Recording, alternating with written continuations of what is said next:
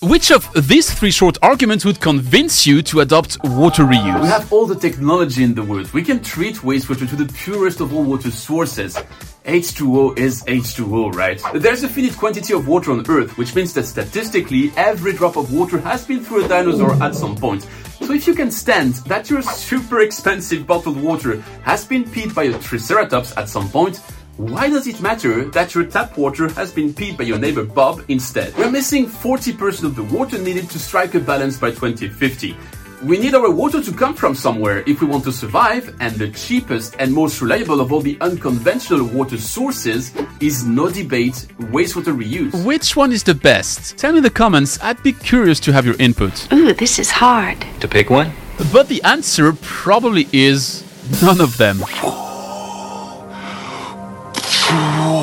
To back up that pretty bold claim, I need to tell you the story of the failed water reuse project of the city of Toowoomba. Right, okay, let's go. Toowoomba sits 100 kilometers west of Brisbane, is home to 95,000 people, and boasts itself to be Queensland's Garden City, for instance by hosting an annual carnival of flowers. In the heart of Australia's millennium drought, the city's water reserves rapidly declined, so they reacted in 2005 by proposing an advanced water treatment plant to provide potable quality recycled water for the town. Almost immediately, the Citizens Against Drinking Sewage group, you can't make that up, formed a local branch, and by February 2006, 10,000 people had signed their petition against the Potable Recycled Water Initiative. I'm a citizen against drinking sewage. In doing so, they won the first mover advantage and became the benchmark information source for the project. In March 2006, the federal government announced the question of building or not building the plant would be decided in a referendum, also mentioning they'd commit 22.9 million Australian dollars towards the project if the yes was to win.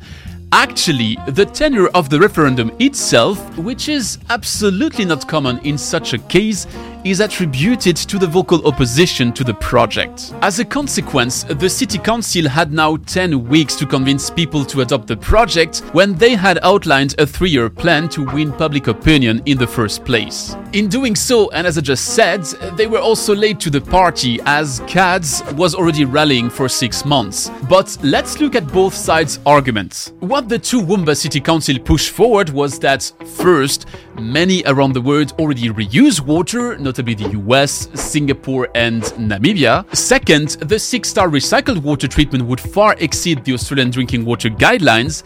And third, doctors confirmed that the 7 barriers approach they intended to follow is safe. Doctors approved. On the other side, CADS and its partners were distributing newspapers and flooding internet blogs with their key arguments being: number 1, Toowoomba's image would be altered and known as Shit City or Poowoomba. Second, Toowoomba would see a decrease in tourism and economic attractivity with the example of an ice cream factory in the city that claimed it would not be able to market its products anymore.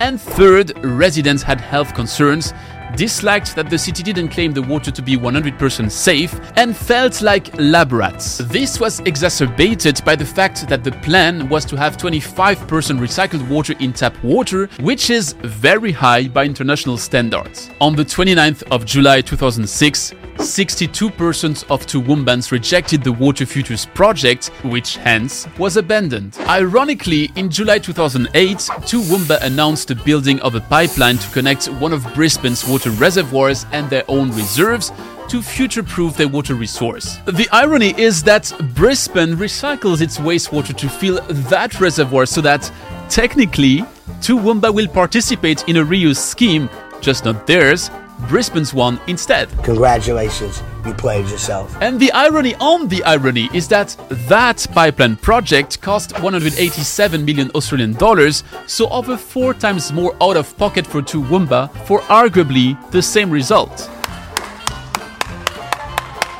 Haha, funny, poor Australians. But why should you care? Well, simply because such a mishap could occur to you almost any time. And when 2/3 of humanity experiences water shortages at least 1 month per year, who can afford to discard water reuse? And that's just for water scarcity, because reuse also comes with environmental improvements as you decrease your polluted water discharge, positive impacts on agriculture and groundwater recharge, plus the wealth of welcome side effects that come with resource recovery. I'll skim over that today because I've dedicated a TED Talk to it, but the bottom line is we're too water short to neglect water reuse as a resource, and we're too cash short as well to neglect the potent economic advantages that come with it. Objectively speaking, water reuse should be a no-brainer, yet as we've just seen with Toowoomba, but also with many more examples, it is not that straightforward. So how can we prevent rejection from happening again and again? What best practices can every water professional put in place to win the public's acceptance? Here are 3 lines of advice. By the way, those apply beyond water reuse. Slow adoption of water technologies and solutions is a problem across the board, so I'm pretty convinced that the following can be helpful in those extended cases as well. Number 1, draw a box. Ching Leong is the Vice Provost of the National University of Singapore, and throughout her academic work at the Institute of Water Policy, she has strived to make sense of apparently paradoxical behavior when it comes to water. When investigating the mishap in Toowoomba, she compared the sequence of events in Australia to the way water reuse was adopted in Singapore. For that, she looked into the media coverage of reuse and classified the tone and arguments used by drawing a square with 4 boxes inside. Rhetoric content that's emotional and hostile to reuse, discursive content that's still hostile but on rational ground, rally around the flag that's emotional and supportive of reuse, the kind of rhetoric you usually see in war scenarios, and finally pro-policy, content that's supportive of the policy as well, but on rational ground. By reading The Australian, The Courier Mail, The Sydney Morning Herald, The Age and The West Australian, Leong found 202 articles that dealt with reuse.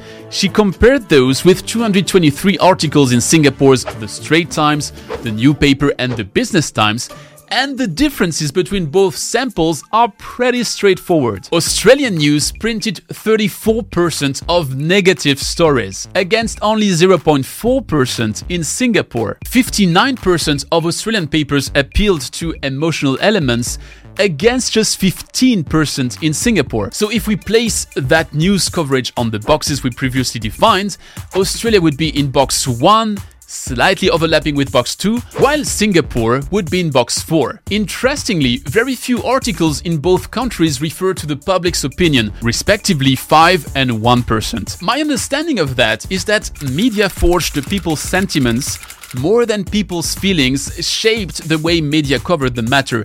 So what we learn here is that for a reuse project to win the herd, you need opinion relays to rally in your favor. But wait, the press and media are independent in democracy. You can't hold their pen and decide what they write. True? Yet you can approach that cleverly. Journalists, we have a special jail for journalists. Right to jail, right away. I'm sure we can come up with a better solution. First, it's almost impossible to argue against emotion. It's the old saying that someone convinced against their will is still of the same opinion. So you need the opposition debate to transfer from box 1 to box 2 and let them deploy the rational for their reluctance. Then only you can argue argument to argument and hopefully bring it home. Easier said than done, right? I hear you. You still can't force journalists to believe what you want. Believe it or not, jail. Right to jail. No. But you can offer to take them on tour, which is what Singapore authorities did. If you look at Singapore and their water recycling system, they came and saw what was happening in Orange County, and they realized that they could adapt that. And instead of putting water in groundwater reservoirs, they could pump the treated water to their surface reservoirs and send it to their industry. And so it took off from there, and now it's spreading around the world. When Singapore's water utility PUB conducted these visits to Orange County, but also Scottsdale in Arizona, they did so together with media representatives. They also provided examples of indirect potable reuse as done in Europe for centuries, with many cities living around the same rivers. And as a last part of drawing boxes and acting upon them, they engaged in marketing actions such as bottling their reused water and drinking it openly, but also picking the right terms to describe it. Something that's so important that it's actually my number 2. Choose your wording wisely. From the get-go, Singapore cleverly bended the narrative by introducing new terms. All of a sudden, it wasn't treated wastewater anymore, but reclaimed water. And it wasn't reused water at all, but new water. Supporters of the Toowoomba reuse scheme didn't bother picking their words. politicians supporting the project suggested the habitants would be drinking human waste. True story? As crazy as it sounds, that's where the title of this video comes from. Here are 2 more examples. Surely we have to accept that we have to drink our own excrement. Despite concerns about gender bending from chemicals in water, there is no evidence of that being associated with what people are drinking. Thanks for suggesting a fear I didn't have. The adjectives used to qualify the project are revealing as well. While in Singapore, the 3 most common ones in articles were cheap, or variations such as cost less, purified and tried and tested, or its variations such as not new, track record, or used in other countries. In Australia, the top adjectives used were treated effluent, sheet water, and toilet to tap. That last one is probably the most infamous, and for reasons beyond my understanding, it keeps getting used regularly everywhere around the world. Yet we know that since its inception, that's a death kiss for projects. What really made me famous was back in the mid-90s, early 90s, San Diego was working on a project to make sewage into drinking water. Now there are a few projects around the world that have been completed, but at that point in time, that was not a very popular thing to even think about. I think it was one of the newspapers coined the term toilet to tap. The infamous one. Very famous, and it stuck, and that, from a PR perspective, that was a little bit hard to overcome. What Paul Gagliardo experienced firsthand in San Diego in the 90s should wash out, according to Austin Alexander. People are seeing the climate change challenges we're facing, and it's becoming so real that the political will to utilize reuse is overcoming what previous kind of misnomers about reuse may have challenged it in the past. So you're saying we overcame the toilet to tap? I think we're getting there. Okay. That's my personal sense, is it feels like in more and more conversations, even with people not in the water sector, that openness to reuse is becoming better. Yet, as much as I'd like to share her enthusiasm, the toilet to tap horror seems to persist. If we look at Google Trends over the past 15 years, toilet to tap has been continuously rising, successively surpassing wastewater reuse, new water, and coming extremely close to reclaimed water. So, vocabulary matters, yet we may still all use the wrong terms to efficiently qualify reused water. A research team at the University of Delaware led a series of experiments on 21 ways to qualify reused water, measuring people's favorability and willingness to drink and pay for that water depending on its given name. Funnily, the worst of all terms seems to be the one I just used, reused water. Interestingly as well, 5 of the 6 least favorable names were the terms we're using the most: recycled, reclaimed, non-traditional, treated wastewater, and the worst in class, reused, which I've intensively used since the beginning of this video. And even if reclaimed gets ranked 22% better than reused, confirming Singapore's intuition it was a better word, it's still the 5th worst out of 21. Even new water only gets ranked in the ranking soft underbelly, 12th out of 21. So what terms would bear higher public acceptance? According to the study, we should use pure, all natural, 100% fresh, all fresh, eco-friendly, and advanced purified.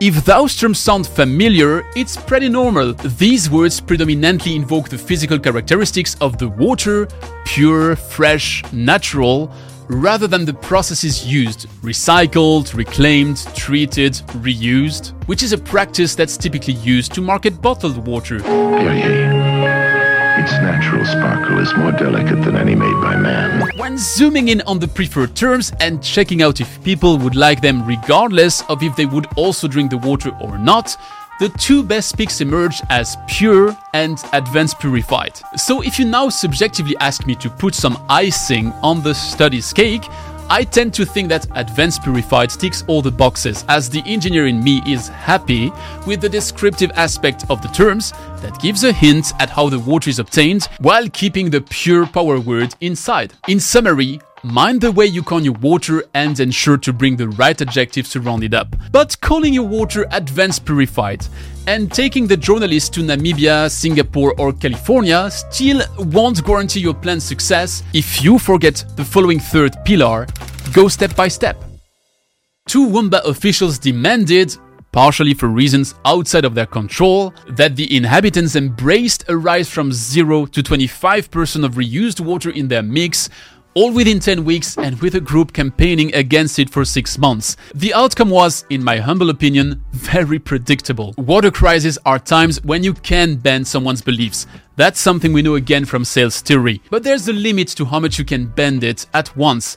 When Singapore introduced water reuse, it was first for about 1% of its water needs and for industrial users, but with a plan to raise it to 50% by 2060. That was a way to get people gradually on board, showing them the already known reuse technology would work in their specific geography and proving its reliability over time. 2 best practices here. First, start with the industrial folks. As we're thinking about how we talk to other companies, we're coming at it as a sustainability conversation because we are seeing genuine investment from some of the largest companies in the world into their water and sustainability overall, but water in particular. And especially for those companies that are high water use industries, they're realizing, oh crap, my business can't survive with where projections are going for water. It is now only not just a nice to have, it's a must have. And second, gradually grow from there. Step by step. The next element of step by step is to give in on human psychology. If you really pipe your water from toilet to tap, regardless of the complex water treatment you place in the middle, it indeed is treated wastewater that you're drinking in the end. But if now, in the middle of that route, you let your water take the sun outside for hours to days in a pond, people might hone in and accept that's just water after all. Sounds trivial, yet that's exactly what Singapore and Windhoek do with open-air reservoirs, or what Orange County does with groundwater reservoirs. Sometimes we have to put our engineering over-objective brains aside and give in to subjectivity. Another best practice is to act with that new water source exactly like I'm doing with Potty for my toddler. I've placed it in his sight, yet I'm not forcing his interaction with it. You can do that by having your politicians drink that water in public, by bottling and distributing it, and it doesn't have to be water, you can use it to brew a cool beer, drink responsibly, and cheers. Lastly, and according to Khoo Teng Xie, Chief Executive at Singapore's PUB, the most of your communication should be on the treatment process itself, neither on the source nor on the outcome. Singapore does that with a wealth of marketing material, but also a museum of new water, which is only one of the 8 tools Singapore used to gain its independence using water. If you want to find out more about the other ones, check out this video here. And if you liked the one you're currently watching, make sure to like and subscribe, and I'll see you next time.